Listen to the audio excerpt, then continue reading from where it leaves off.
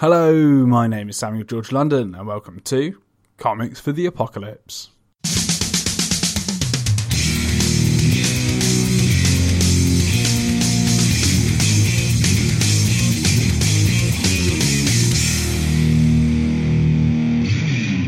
On today's episode, I speak to comic book publisher and magnificent man Max Gadney about what comics he would take into an artificially intelligent robot uprising apocalypse. But before we get into it, I'd like to give a quick shout out to our sponsor, the Comic Scene Comic Club.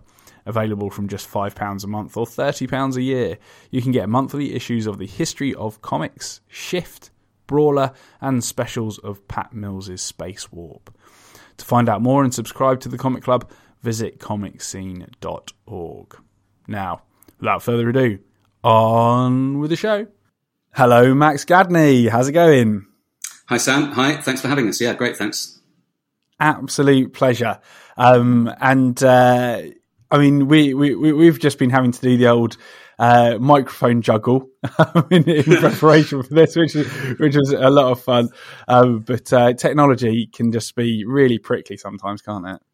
It can, and I've kind of had a bit of a wrestle, as you say. I've got all these excellent microphones laid out in front of me, and actually sort of reverted to the one I play computer games with. So hopefully, though, I'm not going to get too distracted or sort of like start kind of getting too much twitch muscle. I'll stay on topic here. Yeah, absolutely. Fantastic. And for anybody that hasn't come across you just yet, what do you do in the world of comics? So I run a new publisher called Story Worlds, and Story Worlds has just got 3 new books out. We're a independent UK publisher. So 3 new graphic novellas have come out the past few months, and we've got another 2 coming out in January. And it's sort of multi-genre stories of horror, sci-fi, magic, and so forth. We have one story out at the moment, United States of Magic. Another is Fab, all about a world of 3D printing gone insane. So it's quite, you'll hear some of the influences that we've got. But what's really interesting is also working with new writers, new artists, and all the rest of that stuff. So that's cool. That's really exciting. Where did all this come from? Why did you want to start a publisher? It's quite an undertaking, isn't it, Max? It's quite an undertaking. I mean, I've run a business before. I mean, I've run a design company before doing this for 10 years or so. Before that, I worked at the BBC for sort of around 10 years, so I knew a bit about media and producing things. That was mainly all digital, but I've always been fascinated in comics. I've always loved them. You'll hear the influences, but 2008, obviously, I'm a British comics person. 2000 AD is a massive cultural influence to me and most other people. I think I'd say that people my age. So I've always been interested in it. And it just struck me that the time is right kind of now to try. That I think comics is in a really interesting place in the world, with sort of digital still trying to make its presence felt. I think there's a lot of foment with the big major publishers. I think DC are trying some really interesting format stuff, webtoons, and their 64-page books. Marvel don't really have to try much new because they've got all the money. But I think you're seeing a lot of interesting stuff underneath, and the comics is. It's a place where bright ideas can shine brightly very quickly, like a sort of punk rock songs. And it's not. I don't go into the graphic novel bit. I think, it's not Proust and it's not Dostoevsky. These are comics, and that's okay. Yeah. I think that's really what we want to do. Is those bright ideas that shine brightly is what we're interested in. I love that. That's a really good way to put it. And specifically for Story Worlds, you're going down the graphic novella publishing, aren't you? Can you explain the rationale behind that choice? Yeah, I mean, there's a few different things. Mainly, I think if you look at the sort of, and what I'll do while we're talking, I know your interviews, with the other artists that I've heard and writers, people sort of mention stuff. They mention comics, and might mention a few other influences. So I'll throw in a few books as and when, but there's a few books written about the idea of the attention economy, which is the thing that as us lot wandering around with our eyes and ears open, do we spend those eyes and ears on Facebook or Fortnite or what? And comics have struggled to compete, and so as a British person, sort of seeing as interested in the industry, seeing this obliteration of British comics basically by computer gaming. Ours weren't strong enough cultural figures. It turns out you've got to have the IP of, Silver Surfer and Spider-Man to be able to withstand that stuff, which is why I think the American market, and also it's so entrenched in the direct market, I personally think the American market got too niche when it took comics off the newsstands and took them into comic stores. But actually that was almost a sort of fight that was almost sort of getting into the bunker to fight video games. It almost sort of created them a really sort of Spartan sort of fan base of militant comics people who only liked superhero stuff, and that was good enough to withstand computer games. We didn't have that here. So anyway, I think these media that comics need to be, I think, periodical comics, monthly comics, 22 pages, are hard to, hard to gain an audience with. I think, you've got to kind of wait till next month and all that kind of thing. I'm not sure people have got the time to invest in waiting for the new stories which we're releasing. So this is why I thought, learning from Europe, learning from the bande dessinée, the Tintin Asterix, and all that stuff, Blueberry. Over there you'll get albums of comics in sort of 56 to 64 pages, and all in one read, a bit like binging a Netflix series, basically. It's other publishers. If you look at TKO, they're releasing a ton of stuff all at once. So I think people are sort of responding to these attentional headwinds because, as I said, if comics can burn brightly and do a really impactful job, then give them the time and space to do the impact. Don't make them wait for the punchline next month. So also, if you make something that's 64 pages, you can give it an ISBN barcode, and then it can go on Amazon, for instance, or in bookstores, and be sort of more permanent than just the ephemeral pamphlets that are the periodicals. I mean, I've got I used to have tons. I have no room for them now, but I used to have tons of monthlies. But I think you're seeing in the industry a drift away from, certainly DC, drift away from the monthly periodicals to maybe digital monthly digital adverts in comic book form for the larger trade paperbacks as and when they come out. But who knows? There's so much going on in this. I mean, there's a great a lot going on. Fantastic. And where did the name Story Worlds come from? I think it's where does Story Worlds come from? I mean, I've heard the phrase kind of kicking around. If you read about sort of media, there's this concept of multimedia, transmedia, multi-platform, whatever you call it. Ideas that can leap across different channels. I mean, Disney do this very well and have done for years. But the sort of stuff like Lost and various other these things. It's not just something where there's a computer game or a film of the game, but some properties they leap across these different ideas. But at the heart of it is and what they create is a story world. A sense that there is a large corpus of sort of ideas and events that are sort of linked somehow. I mean, at the heart of it, there needs to be an interesting story and some people. Yeah. At the heart of Game of Thrones is the brother and sister having difficulties. Just thought about your PG-13 suggestion earlier, but I think So Story Worlds. I think that's what we want to do is kind of tell these stories that we're working out how they might be linked. We don't want to contrive a joined universe because not all the stories will be linked. But it's nice if things are, because people like that sort of gestalt when that happens. Fantastic. No, I think it's a great name. And it really struck me. Good. When I first came across it. So I think you've done an outstanding job there, and best of luck to you. Thank you. For the future. And with that in mind, where can people find you online? So let's go to www. and then storyworldsmedia.com. Storyworldsmedia.com, and that will show you all the titles we've got coming up. We've got out right now, and then the titles coming out. We are adding to them slowly when we have new distribution channels. So if we put something on Comixology or on Amazon UK, Amazon US, retailers can find the diamond codes they need there, that sort of thing. Or at Storyworlds on Twitter at Storyworlds then _, which is slightly clunky little tail on the end of it. But yeah. So Storyworlds Media on the web. Fantastic. And of course, all those links will be in the show notes, folks. So go check out Storyworlds whilst Max and I are speaking. Now, all of that aside, unfortunately, I got some bad news for you. Yeah. And whilst we've been busy dealing with the pandemic for the past 18 months, and AI has been secretly plotting against us, and has decided to rise up against us.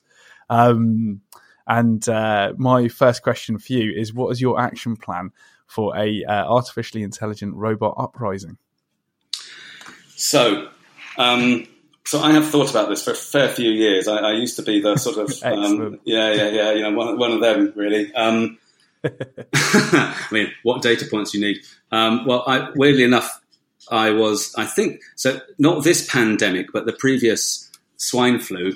The previous swine flu was my wife was pregnant with our son, and I was very worried because sort of all this stuff, and men sort of slightly lose control a bit when that stuff's happening because the woman's in charge of the situation, carrying the baby and all. And at one night, I went with some friends to a survivalist lecture given by an SAS trooper called Lofty Wiseman. He used to be on TV in Britain. He's not the sort of modern bearded sort of extreme sports kind of special forces guy. He's very much an old school sort of, old school sort of guy. Looks like a sort of, it just looks like an old soldier, really. And he gave a really funny talk, but it was one of the points he gave was about highly calorific food being good. So corned beef and honey was the thing. And I worked out, basically, on the way back from work, I worked out how much corned beef and honey me and my wife, unborn child, my sister and her husband, and my mum, being a bit Shaun of the Dead, would need for a month should this swine flu bring us all to our knees. And it's roughly about £5,500 worth. So that's that on calories. Amazing. Yeah, there you go. I'll throw in 1 point before I answer your question. 1 point was also that during COVID, around April last year, I was fairly busy starting up this comics business, of course, but I did also have a look online to see how crossbows were selling, just as you do, and they nearly all had sold out, which... Yeah, I mean, they really had nearly all sold out. It wasn't just like harder to get. So, crumbs, So I think this whole thing's likely to be in Britain anyway, because we don't have any guns, thank goodness. A bit more like a pub fight, really, than I think the sort of road warrior sort of tactical approach of, just Americans walking around with M4s and rails and stuff like in Black Summer, which is awesome. I don't know if anyone's into apocalypse zombie stuff, but Black Summer on Netflix is a very good lo-fi version. So the AI apocalypse will be essentially, I don't think it's an extinction level event, because unfortunately it's kind of happening. We're prototyping it already with Facebook and Google. And the result is that we are going to be fighting a spectrum of people who are either very stupid, because they've just been reading stuff like jumping out of high windows gives you more strength, or whatever idiot rubbish they've been reading online on Facebook. Basically, that's who you'll be fighting. So I have every confidence I'll be fine, actually. I think the danger is when those people organize into something, when their reasonable, rational faculties totally depart them. And like you see, every 50 years on Earth, unfortunately, and we've escaped it this time around. But I do think that a strong evil leader can get hold of people who have idiotized themselves and actually have scared themselves in a sort of mass sort of psychogenic illness, which I think you see in these hysteric times, like in Cambodia or Nazi Germany or whatever. So at best we'll be fighting idiots, and it'll be a bit like that Idiocracy film. But I will have a penknife, and at worst, it will be fighting something that's kind of techno-Nazis, and that wouldn't be any good. And I don't mean that like EDM types. I mean like proper, AI ones. Anyway, yeah. So the future is bleak. Well, I'm into it. I mean, you know what? Yeah, go on. What are you going to say? Go on. No, I was just going to say. So, if you are going to have to fight Nazi robots with a penknife, what's your actual plan for survival? My plan for survival is, I think just keep. I'm not sure it's robots. Is it? Is it robots? I think it's just humans, and I really do think that robots will. Yeah, I think that robots. I think robots won't happen in time. This is likely to happen before robots happen. And I think that, the second part of that, I guess the closest thing I've ever got to thinking about this is the second part of my plan, after sort of living on corned beef and honey with my sister and my mum, was to shift over to a place where there might be boats in East Anglia in the UK, because we've basically got to get out of Britain because it's too small, and sail over that bit of water to the Nordic archipelago, basically, and find an island. Fantastic. Find an island, do some fishing. Yeah. Get some chunky walnut sweaters, and dark dramas in. Yeah, all that. Oh, lovely. Great. So you've managed to make it over there with all of your family, just living off of corned beef and honey. But now you're starting to get a handle on fishing. Yes. In your lovely knitted jumper. Very much so, yeah. I can't grow a proper beard though, so that's something I'll never be able to Oh no! master. Well, maybe somebody could knit you one and you can pretend. I'll have to. Yes, a beard. Well, I'm in the same camp. I can't grow a proper beard. I can only do the goatee. Most people can't. There's a study in the war, the SOE, really? an SOE colonel, because they used to parachute spies in, obviously. I mean, male spies. Although we'll get to this, and I wonder if my great auntie might have been a spy in that anyway. But I'll tell you why that's appropriate to all this comics later. But anyway, they used to parachute male spies into France, obviously, and part of their disguise, they didn't really have much stuff, was to you go in with a beard, you appear in one village, get seen, and as you're running village to village, you cut off your beard a bit, and so you look different in the next village. That was one of the very SATs kind of disguises they had. So they had to basically work out, well, who can grow beards and who can't. So a colonel sat on a boat going from Liverpool to New York in the war, measuring 101 men's beards. And out of them all, basically only about 27% could grow a proper beard. And everyone else had weird sort of degrees of patchiness and inconsistency. One guy was judged to have had, in his quote, this is in the SOE handbook, one guy was judged to have, a quote, a bad beard Elizabethan in appearance. Which is, quite a description. A description. It's judgmental, So it's offensive. Judgmental. Hadn't seen Blackadder or something like that, but anyway. So it is, isn't it? It's brilliant. Yeah, brilliant. That's fascinating. It's kind of good to know that. We're in the majority, not being able to grow full beards. Yes. Yes. So. One evening, and during winter, let's say, as we're going into winter, you've got a fire going in the heart of the home that you've built. You've managed to build a nice solid stone house. Excellent. With your family, the subject of story worlds comes up, and perhaps what you would have done if the world was still together. Yes, and then they actually get into the conversation of comics themselves, and the comics that influenced you. And the first question they ask is, "What's the first comic you remember enjoying?" Because that's what we'll do. Because basically, in this little crofting cottage or whatever they're called, we'll replay our last sort of few years of experiences, and I'll be saying, do you remember that talk I did with that Sam George guy? And they'll say, and I'll make them memorize it, and I'll make my son be Sam, and it'll be a bit mad. It'll be a bit sort of like Castaway, talking to a coconut who's meant to be you or something like that. First comics. So the first comics for sure was 2000 AD. I lived I was born in West London, in the UK, and in this road, and on this place in the late 70s on the King's Road was where punk rock, British version anyway, had started. And so being pushed around in my pram, I could see all these punks, these early punks, Malcolm McLaren's folk, down the King's Road. And also it's the OPEC oil crisis, and London was full of people from Saudi Arabia.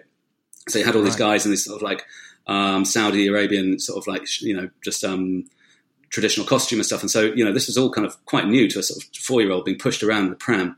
And so I think the only reaction is to reach in the newsagent for a 2000 AD with Ant Wars on the cover. And I remember that it had Ant Wars on the cover. It's that sort of die ant. That's awesome.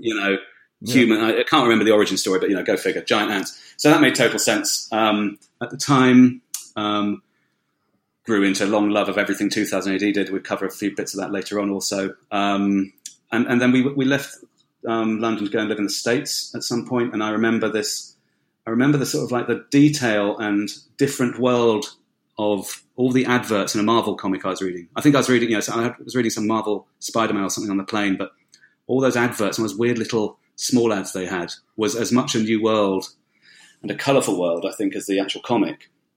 So that was kind of interesting, as was when I got to the States. I think the best thing of all, this is why, we live in such an interesting world of modern age of fandom, of all this interesting stuff on telly and movies and computer games and comics.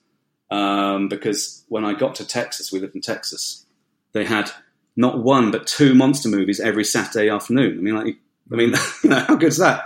I've been researching Texas for another comic at the moment. It's done a lot of wrong in its past, don't get me wrong, but a lot of right that it's done in its present is to have a creature double feature.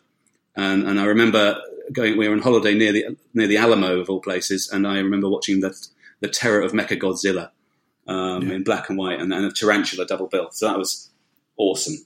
Not strictly comic, but I'll throw in also, just alongside 2000 AD, anyone researching British comics or any younger people who are always kind of why are those old people always going about 2000 AD?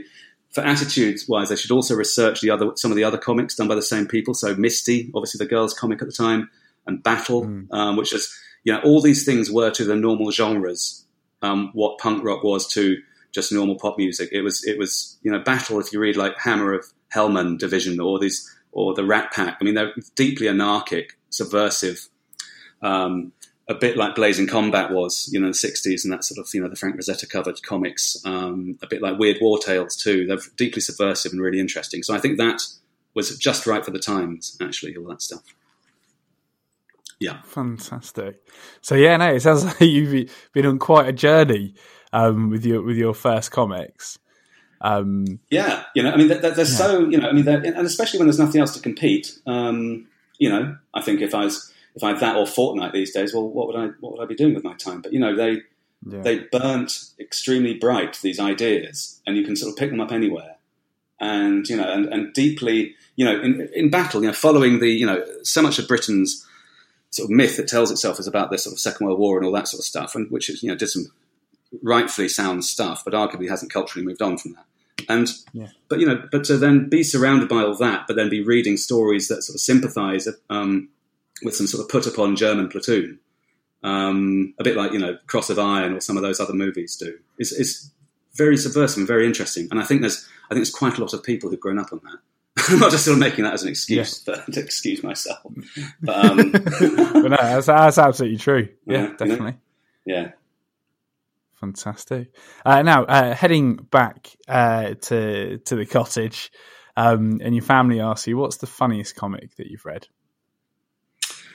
So I think it's got to be Preacher, and I think Garth Ennis is fantastic, and I like Garth Ennis when he's doing just down Ennis action, is great. But also there is a dark humour there always, and then Preacher, he dialed it up. So I think the backstories, I think just taking the mickey out of cultural tropes like there's Enfants du Sangre, the kind of gothy vampires.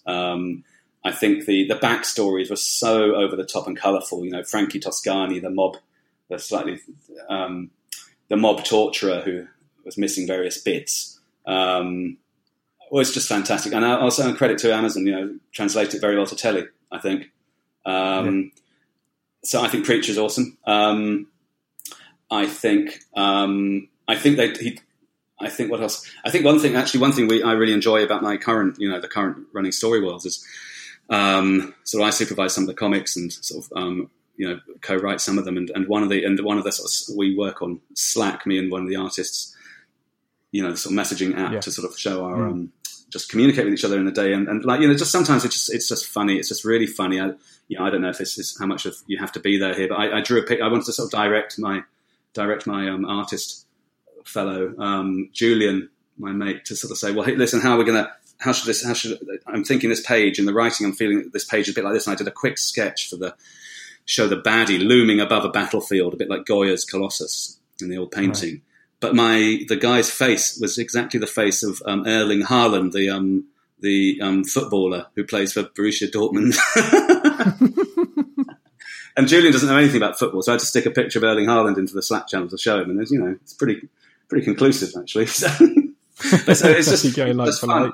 Yeah. I mean, that's just fun. I mean, he doesn't look like it, and we might get sued by a very large footballer. So, no, it's fun, and I think you can't. Part of comics, you've got should there always be a sense of humour? And I don't know. I mean, not everything we do has a sense of humour for sure, but making them is funny sometimes, I think. Oh yeah, exactly. Yeah. Like even if the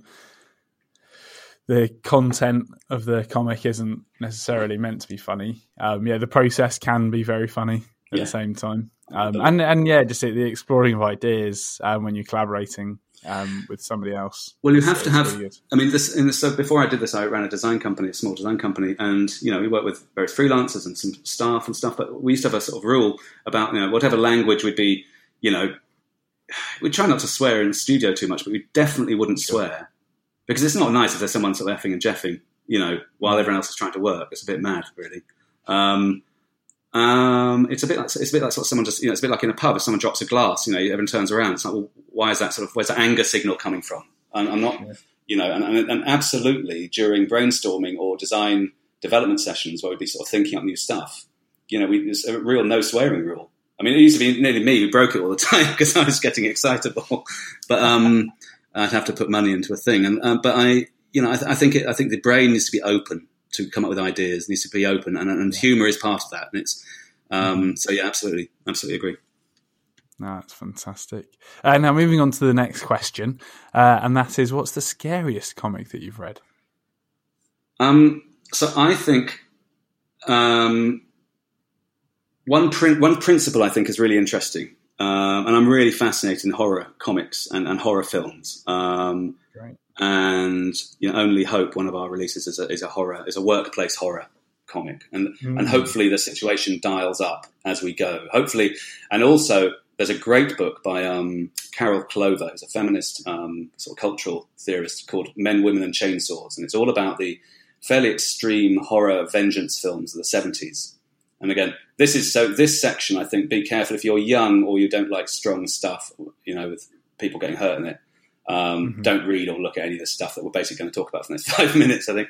But when you get a bit older, try it out.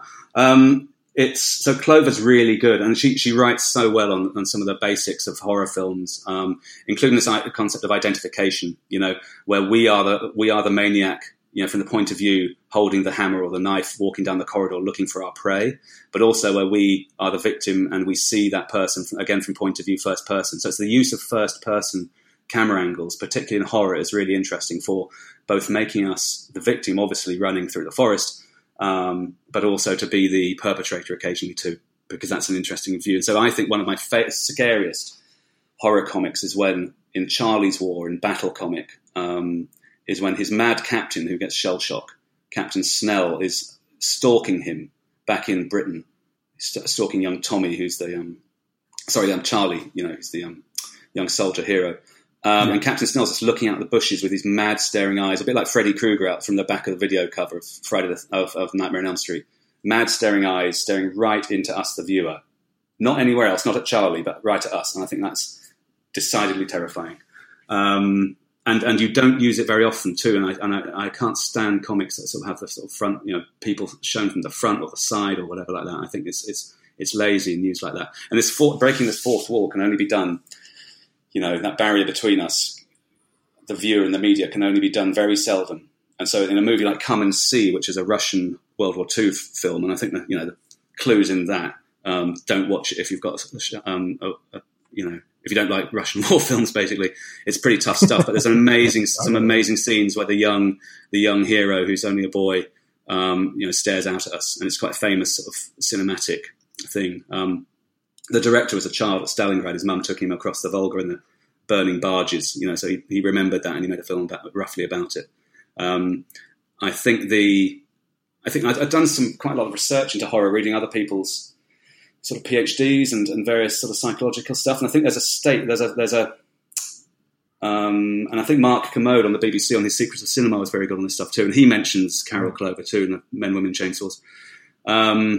Or maybe I mentioned it too. Mark Kermode mentioned it first. I think I'll let him have that. But there's a thing called preparatory sustained awareness, which is basically, the sense of fear and adrenaline. that horror films set you up for 90 minutes.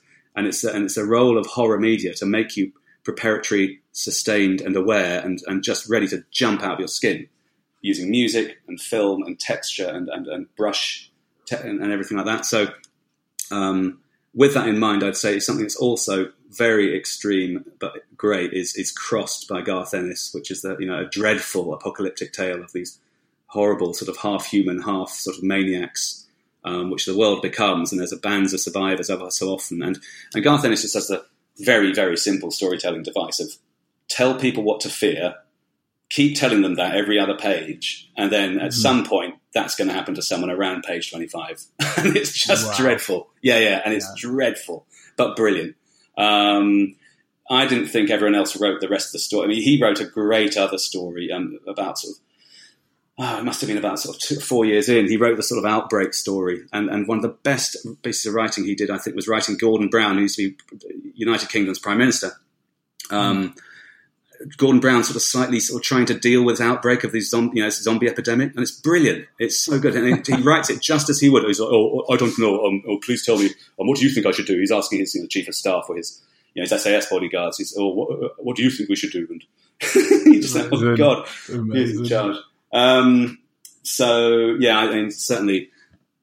And I think what's interesting about Crossed, and I'll just sort of finish this because I think I don't get many opportunities to sort of like herald such media as this because it's a little bit unfashionable, but it makes us, it's media that makes us culpable in the crimes that we see as viewers. And I think that's what's really interesting about it because we're kind of you're watching a horror film, we're watching something because you probably want to be scared or see something scary. Yeah. And that act of being then confronted with, I want something scary to happen. Suddenly who are you? You're not just a sort of voyeur, you're a perpetrator. And that is written massively large in the movie Hostel, which I think is fantastic. It gets a bad write-up because it's associated with so many other poor remakes and it was the original. It was the original, and I think it changes gear just in general cinematic timing brilliantly. But it at the end, the tragedy is of the hero, and that we have kind of become the hero at the end because we wanted it all to happen.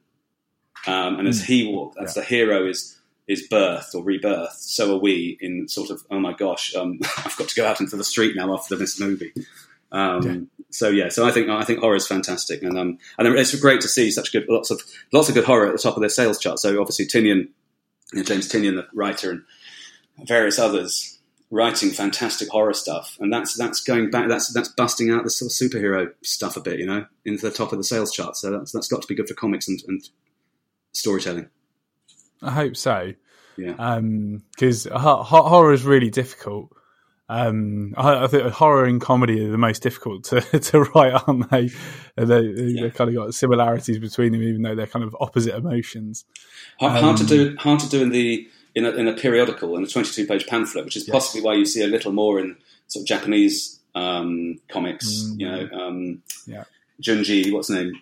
Junji Ito. Yeah, Ito. And The Ring. I mean, The Ring was actually the thing I was going to say has genuinely scared me to read. I couldn't keep reading up to page 57. It's just too scary. Yeah.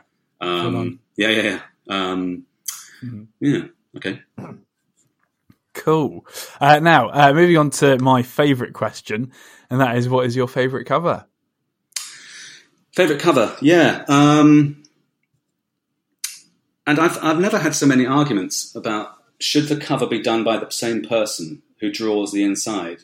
Like everyone I know has got an opinion on this, and especially people who don't do anything to do with comics, don't even read comics. So I'm not going to. I mean, I think both. I think sometimes it is and sometimes it isn't. Exactly. Sometimes it works, sometimes it doesn't. And an example of it working with a different artist is, I think, the Eagle Dread. And some of these, Sam, you mentioned you'll put online, but I might put. We'll work out when the right time to put these up is. But I'll probably put some on our Storywell's Twitter and because some of these are just glorious to link to. So the Eagle Comics do these collections of Judge Dredd. Weeklies. They collect them into sort of American style periodical, 30-page periodicals in the 80s and 90s. And so collection number 23, which is through this story called The Apocalypse War, of a war with the equivalent Soviet city, was a fantastic cover where Judge Dredd, Brian Bolland, the artist is wonderful, the tightest black ink operator, I think, in comics ever. He wrote The Killing Joke. People will know him from drawing The Killing Joke, and spending his sweet time doing that. I think he's great to listen to. There's 2000 AD's done tons of great podcasts. So if you can listen to Brian Bolland and Dave Gibbons and Mike McMahon, some of these British, the golden generation of British comic talent, talking about their craft, that really is quite a glorious thing to listen to. And Brian Bolland's graphical sense, like Dave Gibbons actually, is extremely strong. And so, yes, there was a masthead for the cover, with Judge Dredd masthead, but everything else they've done this sort of Soviet graphics. He's redone Dredd's uniform, so it's sort of Soviet looking, and it's just it's very iconic and very super strong. And Dredd is not about superheroes. It doesn't cock a snook at superheroes, but it's not about superheroes. But actually, that cover I think utilises some of the best of superhero graphic design and visual design, which is superbly striking costumes, which the Dredd world slightly eschews, but not on that issue. That issue's nailed on.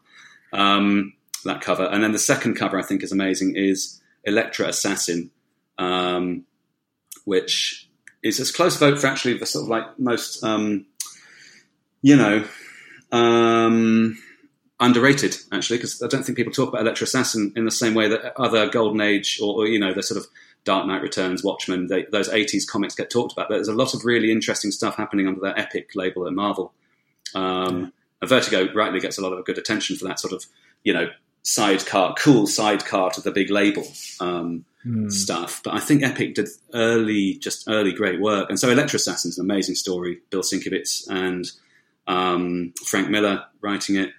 I mean, just truly amazing artwork. And the cover is so good because it isn't a bit from the story, and it's not just a sort of poster shot. It's a sort of imagined scene where obviously the book is Elektra sort of fighting S.H.I.E.L.D., but not a, flipping CGI modern version of S.H.I.E.L.D. It's a really it's more akin to a sort of CIA in the 70s sort of type of S.H.I.E.L.D.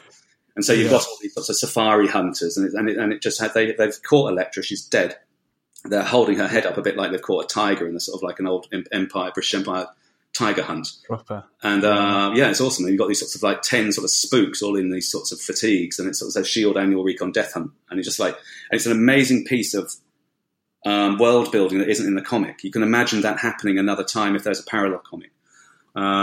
Visually, it's fantastic. It's stuck out in black and white. I think at the time there's a British indie magazine called Speakeasy about comics, and so I remember seeing it at the time. And my mum got it for me for Christmas in 1986. Got all 8 episodes, and I read them in my great auntie's house. And I mentioned I'm not sure she worked at the SOE, which is the spies in the war. But like all of them, she's like an administrator and didn't necessarily have anything on a record. But she had a pretty sizable samurai sword hanging above one of the doorways. So I'd like to think that's a sort of connect. Yeah. We never quite got to the. I mean, I think it might have been a present from a friend who'd had it surrendered to them or something like that. The war or something like that. But the fact that there's sort of Elektra Assassin being devoured down there, sort of like 2 meters from this, I think wasn't entirely without design. But anyway, so. Elektra Assassin, very, very good. As was any single one of Bill Sienkiewicz's covers, I think. As well, on top of that, of course. Yeah. But no, that's a really good one. And I encourage everyone, to look at both of these covers, but this Elektra Assassin one, I hadn't come across it before that particular cover. If you're not intrigued by the story there, then and all the I don't know what's going to draw you in. And all the other covers, because a couple of them were heroes, were hero covers. But a couple of them were just glorious, just amazingly, her and Garrett, the agent, who she'd had a sort of on-off, sort of slightly really dodgy thing with, embracing in a big sort of metal heart with bullet holes. Now, this is very, in the middle of the 80s, none of this had been sort of shown before. And this is at the same time as Frank Miller was sort of pushing the adult qualities of The Dark Knight, Watchmen was going to be considered, all this sort of stuff. And so actually for them to take this traditional, female ninja character who wears red, and have her sort of in these quite iconoclastic sort of graphic design things was really interesting and really showed like this is different, everyone. This is on a comic shelf. That would have looked so different on a comic shelf in Comic Showcase or early Forbidden Planet or wherever it would have been in the 80s. And I just think credit to him because it's hard to do things that are different. And I think that's a very good example of it. Yeah. That's a great example. Really good. Fantastic choices there, Max. Now, moving on to our next question, another favourite of mine, and that is, what's the most meaningful comic to you? Meaningful to me as regards comics and my influences on me as a person now working comics would be, it is 2000 AD and Pat Mills especially. And it's just one thing that Pat Mills has said, because he's such a font of knowledge and amazing experience and all the rest of it. He's a sort of one of the co-creators of sort of 2000 AD and of so many of the characters who've sailed on it. For our American listeners. And really, his writings on Muse, on his own website, he writes really well. Any aspirant, creators or writers, read everything Pat Mills has written on his website. It's very generous with his advice. And he writes about your muse. And your muse, I always thought, was the thing, the wind in your sails, the thing that gets you out of... It's not, but it's the thing for internally. It's the reason why internally you do what you do. And that helped me to decide that the one for Story Worlds was a sense of fantastic subversion. Because all of our stories to talk about the world in some sort of way and ask a question about the world, be it colonialism or America's origin myth or whatever. And the Sword and a Six Shooter is a blood-drenched samurai vengeance western coming out in January, and that's about why this is a country that still puts up with school shootings, and we want to talk about that. Not in issue 1, but we'll get there. And steady. But this sense of fantastic subversion is really what we want to be about. And so I think I found that very inspirational from all his work, but also his ideas on Muse, putting that into that. I think subject-wise, I think there's 2 really interesting things from the 80s. One was Brought to Life, which is, again, it's Alan Moore and Bill Sienkiewicz, which was basically an investigation into a whole load of CIA mucking about and assassinations through the 60s, 70s, 80s, sponsoring dictators in order to kind of crush communism. And it's just really well done. Very much wears its heart on its sleeve. It's quite kind of pre-Oliver Stone conspiratorialism, conspiracy stuff. Before, after Platoon, when Stone sort of slightly changed his tunes and stuff. But I think, I think it's great. As at the time, also another really interesting political sort of anthology. And so I think anthologies are great.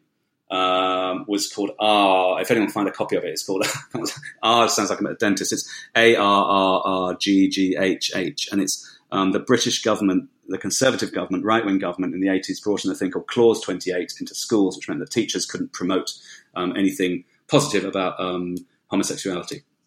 And so this comic was basically sort of saying, well, this isn't right, and we're going to get tons of writers. And at the time, you just had really tons of great writers before they all fled to work in the US. They managed to get tons of interesting people doing interesting short stories or short ideas on this. And I thought that was pretty cool. I think it's quite an eye-opener for me. I was about to start secondary school when I read that. And it's like, so comics can do this too, as much as, tell stories about whatever, future genetic soldiers and stuff like that. Not that, not the 2000 AD is a noddy comic, as we've sort of underlined here, but whatever it's called. This Clause 28 comic moved the dial quite a lot to sort of say, look, here's what we can also talk about. So that's that. That's fantastic. And it sounds like that one in particular came at a time, obviously, when you were trying to form your own thoughts, and that obviously informing you that this isn't right. You shouldn't be doing something like that. Yeah, I mean, luckily I'd like to point out that due to my upbringing and general sensibility, I'm pretty sure that it wasn't right. Yeah, in the first place anyway. Having said that, general, whatever. I mean, it's, but also that the thing I was into, which was comics, had an opinion. Yeah, rather than just being some sort of vanilla thing about some superheroes or Batman or Elektra sort of moving quicker than the CCTV cameras can catch her, which is brilliant, isn't it? But it's not. Yeah. But watching Frank Miller do a really interesting thing about sort of homophobia, anti-homophobia, and sort of attitudes in comics and macho sort of RoboCop type stuff to homophobia is interesting. He's had he's been interpreted in many different ways since about his views on immigration and war on terror and everything else like that. But I think everyone have a look at that. I think his work on ARG is amongst many interesting bits of work in that comic. Brilliant. Now, moving on to our next question, and that is, what's the most underrated comic that you've read? So I'll just say, and thanks for humouring me with, I've done quite a lot of answers for these ones, but I think it's probably just, I think, you know what, when I listen to these sorts of things, Quite all right. when someone picks one you don't like and it's bangs on for like 5 minutes, you're like, oh, you're all right. I didn't like that the minute you said it, and you're not going to convince me in a 5-minute podcast. So, you know, or five minutes of entry in a podcast. Obviously, well, I think Crossed is really good. And I would say especially Wish You Were Here by Cy Spurrier is great. Obviously, the Ennis ones get a lot of plaudits, but I think Wish You Were Here is really, really, I'm not going to say fun. It's really hectic, and don't read it if you're under 18. But yeah, it's great. And then there's a story in 2000 AD called Love Like Blood, which was sort of one of those ones which, you know, there's 2000 AD entered like many comics sort of thing that had a difficult 90s and 2000s, I think. But this story, I think, was just really good. Graphically, it's Fraser Irving, who I think is a fantastic artist and always one of my favourite artists. Really quite genuinely interesting artist. And John Smith wrote the script, and it's just a vampire versus werewolf story, but a sort of slightly Romeo and Juliet take on it. And why not? It's great. You know, that should be on telly. That's, you know, if there's one thing out of everything I've mentioned here, it should be on telly. Crossed very late at night, obviously. Love Like Blood is great, you know. And then finally, a Japanese comic. So yes, there's in the samurai tradition, there's Lone Wolf and Cub obviously is amazing, and as is Vagabond and a whole bunch of other ones. But Shiguri, and that's Shig Shigurui. I can never say it. Shiguri is fantastic, and it's an event staged by a very cruel king, by a very cruel daimyo, you know, feudal lord, rather, not a king, not the shogun, but a cruel lord. And these people, these strange, weird and wonderful people turn up and are surprised at the nature of this event that they turn up to, and it's just off the map, basically. It really is. I've seen some of the covers. Yeah, bloody hell, pretty out there. It is, and it's amazing. But but also some of these sort of attention to detail and the swordcraft stuff is also really great, and they really go into the different schools and the training, and so all the sort of historiography bit, not as deep sort of cultural history as the Lone Wolf and Cub, but that's fantastic, you know. And you know, if you're into that sort of samurai fight, you know, Romans fighting each other in the samurai style, then that's absolutely one. It's hard to find in the UK. So when Manga Rock come back online, because they've gone off for a bit, it'll be somewhere. But it's great. But again, don't read it if you're under 18, or certainly don't say I sent you. Yeah, right. Yeah, definitely. Someone's parent. I'm going to parent some people's irate mums and dads knocking on my door. Yeah. No, I'm sure it'll be fine. That'll be my apocalypse, actually. It'll be angry parents' apocalypse. I've got to, how will you outrun all these? That's it.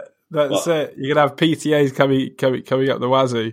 Well, text on to no one, I'll tell you. That's a whole other.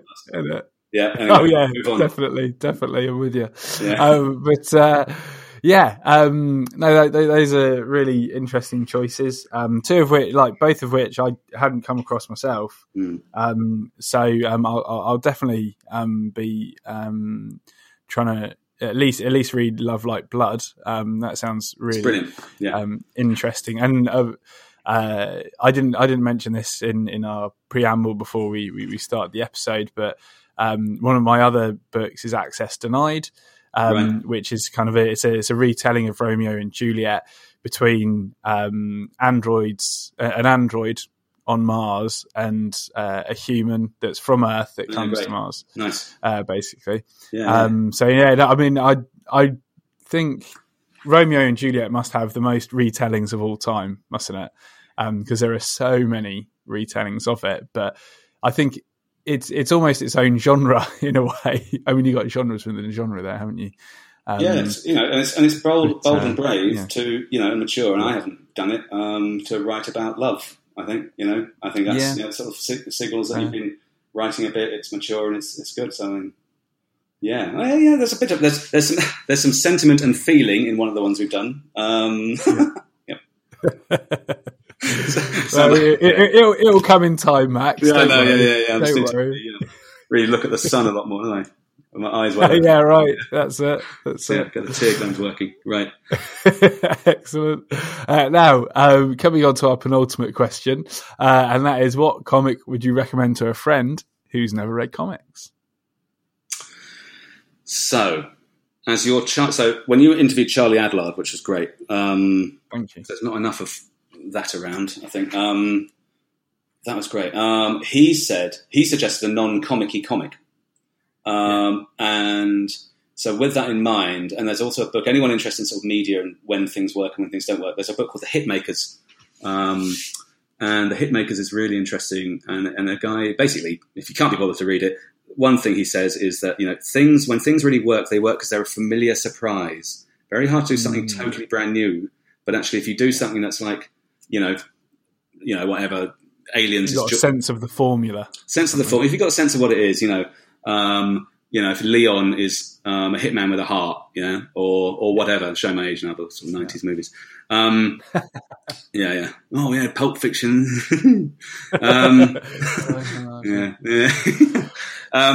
So I think a familiar comic. So for a normal person, so basically, if I was suggesting it on this island, if I had to placate a normal person, I'd give them something by Mark Millar, because I think he's brilliant, and I think he is, he writes this stuff for normal people. Kick-Ass, Wanted, they're written for normal people, and I think they're great. Totally. And he's got such a pure sense of sort of, honest, pure storytelling. And I think that's why, Jupiter's Legacy, I think it's fantastic. And I think that I like the telly too. It's just, it's great.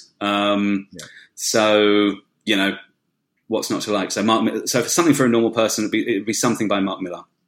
For somebody a bit nutty, if an angry man who could read English, an angry man or woman, hopped up, not brain melted by the AI, but just hopped up enough, immersed in our little croft, and I'd give them. I think I'd give them. I don't know if it's a good idea actually, but I'd give them The Punisher in the Beginning by Garth Ennis, because that'll chill you. I mean, that'll calm you down. There's so much sort of action in that. Yeah, it's such a brilliantly written action comic, and it's so good. Anyway, and I've got original art from it too. So if I'm not on a watch list, I am now. Basically, nice. yeah, it's great. I mean, it's Luis LaRosa's pencils. Now, am I going to? Yeah, Luis LaRosa's pencils, and I forget his inks, which is terrible. But anyway, I've got 4 pages of the art. And it's amazing. Wow! So I need a big enough sort of room to put it up in, because it can't really go in the living room. But anyway, it's classic, and it's brilliant cinematic Garth Ennis storytelling. Some people don't like that, so comics aren't cinematic. They're comics. Well, they are pictures that you read in time, and he is just there's masterful, quiet pages, loud pages. There's moments between the panels, just fantastic. So I think that's brilliant. And if we didn't get an angry nutter come to the island, I'd be reading it anyway, just to keep myself in that preparatory sustained awareness. Absolutely, too right. If you could only take one comic into the apocalypse, which would it be? In first position, you know what? I'll do bronze position. Would be Lone Wolf and Cub, because there's tons of it. Yeah, and I could make a little wall, right. Or fashion a raft if I had to. Not like, and I'd never burn it, so don't worry about that. But there'd be enough, actually. You could probably set up your own new currency in your sort of archipelago of sort of like different chapters from Lone Wolf and Cub. But no, because it's about family and questing and hope. And I think ultimately, if you were anywhere unfortunate enough near a situation like all this, you'd need hope. And ideally you'd have some family around you, and you'd be questing. So yeah, I think that's what that would be. The second thing is, I would take Dave Gibbons' book, How Comics Work, because it's a really, really good overall, if you're interested in comics and you've never even seen one, especially if you haven't seen one before. Yeah. And I think it was really useful for me reading it, at the sort of my age now, but even on bubble, speech bubble positioning, and how you kind of, where to include that and how to incorporate that. all this sort of stuff that you think you know, but actually just reading from his massive sum of knowledge. So I would take this book and I'd wrap it up in lead and plastic, because if I and my croft didn't survive, this book should, so that someone else can pull it out in another 1,000 years' time when society rebuilds, basically. So that's my sort of, it's a bit like the seed bank they keep, they keep all the sort of sweet, I mean, Dave Gibbons, whoops, sorry, you have to bleep that. That's my only swear. Right. Yeah. No, all right, let's keep both. Let's keep the seed bank and Dave Gibbons' book. And then finally, just because it might make me sad if I read it, because it reminded me of the good old days when food and sort of Japan was there. But I'd love to go to Japan when I did go, relatively recently. And The Solitary Gourmet by Kasumi and Taniguchi is wonderful. And it's about a businessman who finds himself sort of in between meetings or sort of at conferences or after a sales thing. And he wanders down the street and he thinks, oh, well, that smells good. And he wanders in somewhere. And it's a sort of ode to these wonderful dishes and these interesting places where he goes. And it's drawn in that sort of Japanese style of, it's drawn fast and slow. It's drawn detail, macro and micro, of the absolutely, rendered better than Rembrandt would, plate of noodles. Yeah. But then it's also got him just walking along the street quite jauntily, drawn very expressive, open, free manga style. So that sort of fast and slow sort of manga sort of thing, which we don't do over here. And that's a great book because it's about enjoying nice food, which I dare say after our full herring and occasional seal diet, I think that wouldn't be much, that would be quite good. So, yeah. Fantastic. Well, happy to provide you with all of that. And going along with those, what weapon, tool or useful item would you like to take with you as well? Well, I'd like to follow Max Brooks, who really has figured this out and really did, so credit where it's due. And I've read so much about this, but, all this speculative rubbish I've read, all this stuff, Max Brooks totally nails it with the weapon you need is a 2.2 Ruger rifle, so it's got decent range and the ammo is really light. Yeah, and it's like duh, you don't need anything else. The 2.2 bullet is lighter than the NATO round. It's obviously lighter than the AK round, and it will do the same thing. Unless people are heavily armoured, but then I'm now overstepping my getting a bit into it. Anyway. Well into it, I love it. Yeah. So anyway, so he's not wrong there. So, but we live in Britain. So what I would have is some bolt cutters, because I think most of the stuff we need is going to be locked up in some way, not with enough guile to stick it behind a sort of time safe or anything like that, but just a sort of padlock and chain and fence and window and bolts and stuff. And I think most stuff we need, like food, weapons. I think gun cases held by. I've got a sort of small list, obviously, in the back of my mind about where these things might exist in various different countries, but they're all probably breakable by a bolt cutter. So bolt cutter. Yes. Yeah. Amazing. Yeah. Brilliant. Get that as a good choice. And that's an original one. That hasn't come up before. Well, it's very smart. You're quite right. Yeah. If you can't get into somewhere, and most places will just be chained up with a padlock, won't they? Yeah. Then, a bolt cutter is exactly what you need. This is. I don't actually own one. So the nice thing about all this is that these are sort of speculative fantasy tools for for chatting, aren't they? Which is great. If I actually had one, I think that would be a slight loss of innocence in a way. That would sort of show. It'd be like actually having a proper like Ruger 2.2 at home. I mean, like, well, okay, what's that for? Well, that's for when I've got to defend my home. And actually living like that is, sustained preparatory awareness, as would possibly having a bolt cutter at home. So I'll let you know when I get one. Fantastic, Max. And thank you so much for sharing your comics with the Apocalypse today. It's been a real pleasure. That's great. Well, thank you very much for having me, Sam. It's been lots of fun. Thank you. Absolute pleasure. And for the listeners, one more time, where can they find you online? Storyworldsmedia.com. Perfect. And then, do you have any plans to take Storyworlds to any cons anytime soon? I mean, when they're back and running, I need to have a whole look at that. I mean, I really want to sort of get some. We've got some, some of our artists, some of our writers are doing that anyway. Obviously, I'll give them some issues, give them some stuff to talk about a bit, and then figure out the right ones to go to. I mean, a big thing to do for me is, as much as meeting fans, is to connect with, creators, and new new up and coming talent, really, because we've got the anthology we've got coming out in the new year is, new writers, new artists looking at our world of fabrication, printers and stuff, which is loads of fun. Just to find more people who can help do that sort of work would be really cool. So yes, I need to plan that as and when they come online. Excellent, fantastic. And of course we can follow Story Worlds online, so everybody go check out Story Worlds and we can hear about that when it happens. But other than that, Max, it's been a real pleasure, and hopefully our paths will cross at a con at some point in the future. Great, very good. Well, you'll see me with the bolt cutters, but I'll have the sort of like the briefcase size ones, not the long ones. No, that'll just be obvious. Yeah, good. All right, Sam. Nice, very good, nice, smart, excellent. Thanks, Max. Yeah, cheers. See you later. See you soon. Bye. Take care. Bye. Bye. Thanks again to Max for being on Comics for the Apocalypse. It was an absolute pleasure. If you enjoyed the show, please leave a review for us on iTunes or whichever podcast service you use, as not only will it let me know that you liked it, but believe that it helps make other people aware of the show as well. And if you'd like to check out Max's work or follow him on social media, those links are in the show notes, along with all our own links to the various areas of the internet. Speaking of which, if you haven't already, be sure to visit Comic Scene's website at comicscene.org for comic news, the comic club, and other fun sequential art stuff.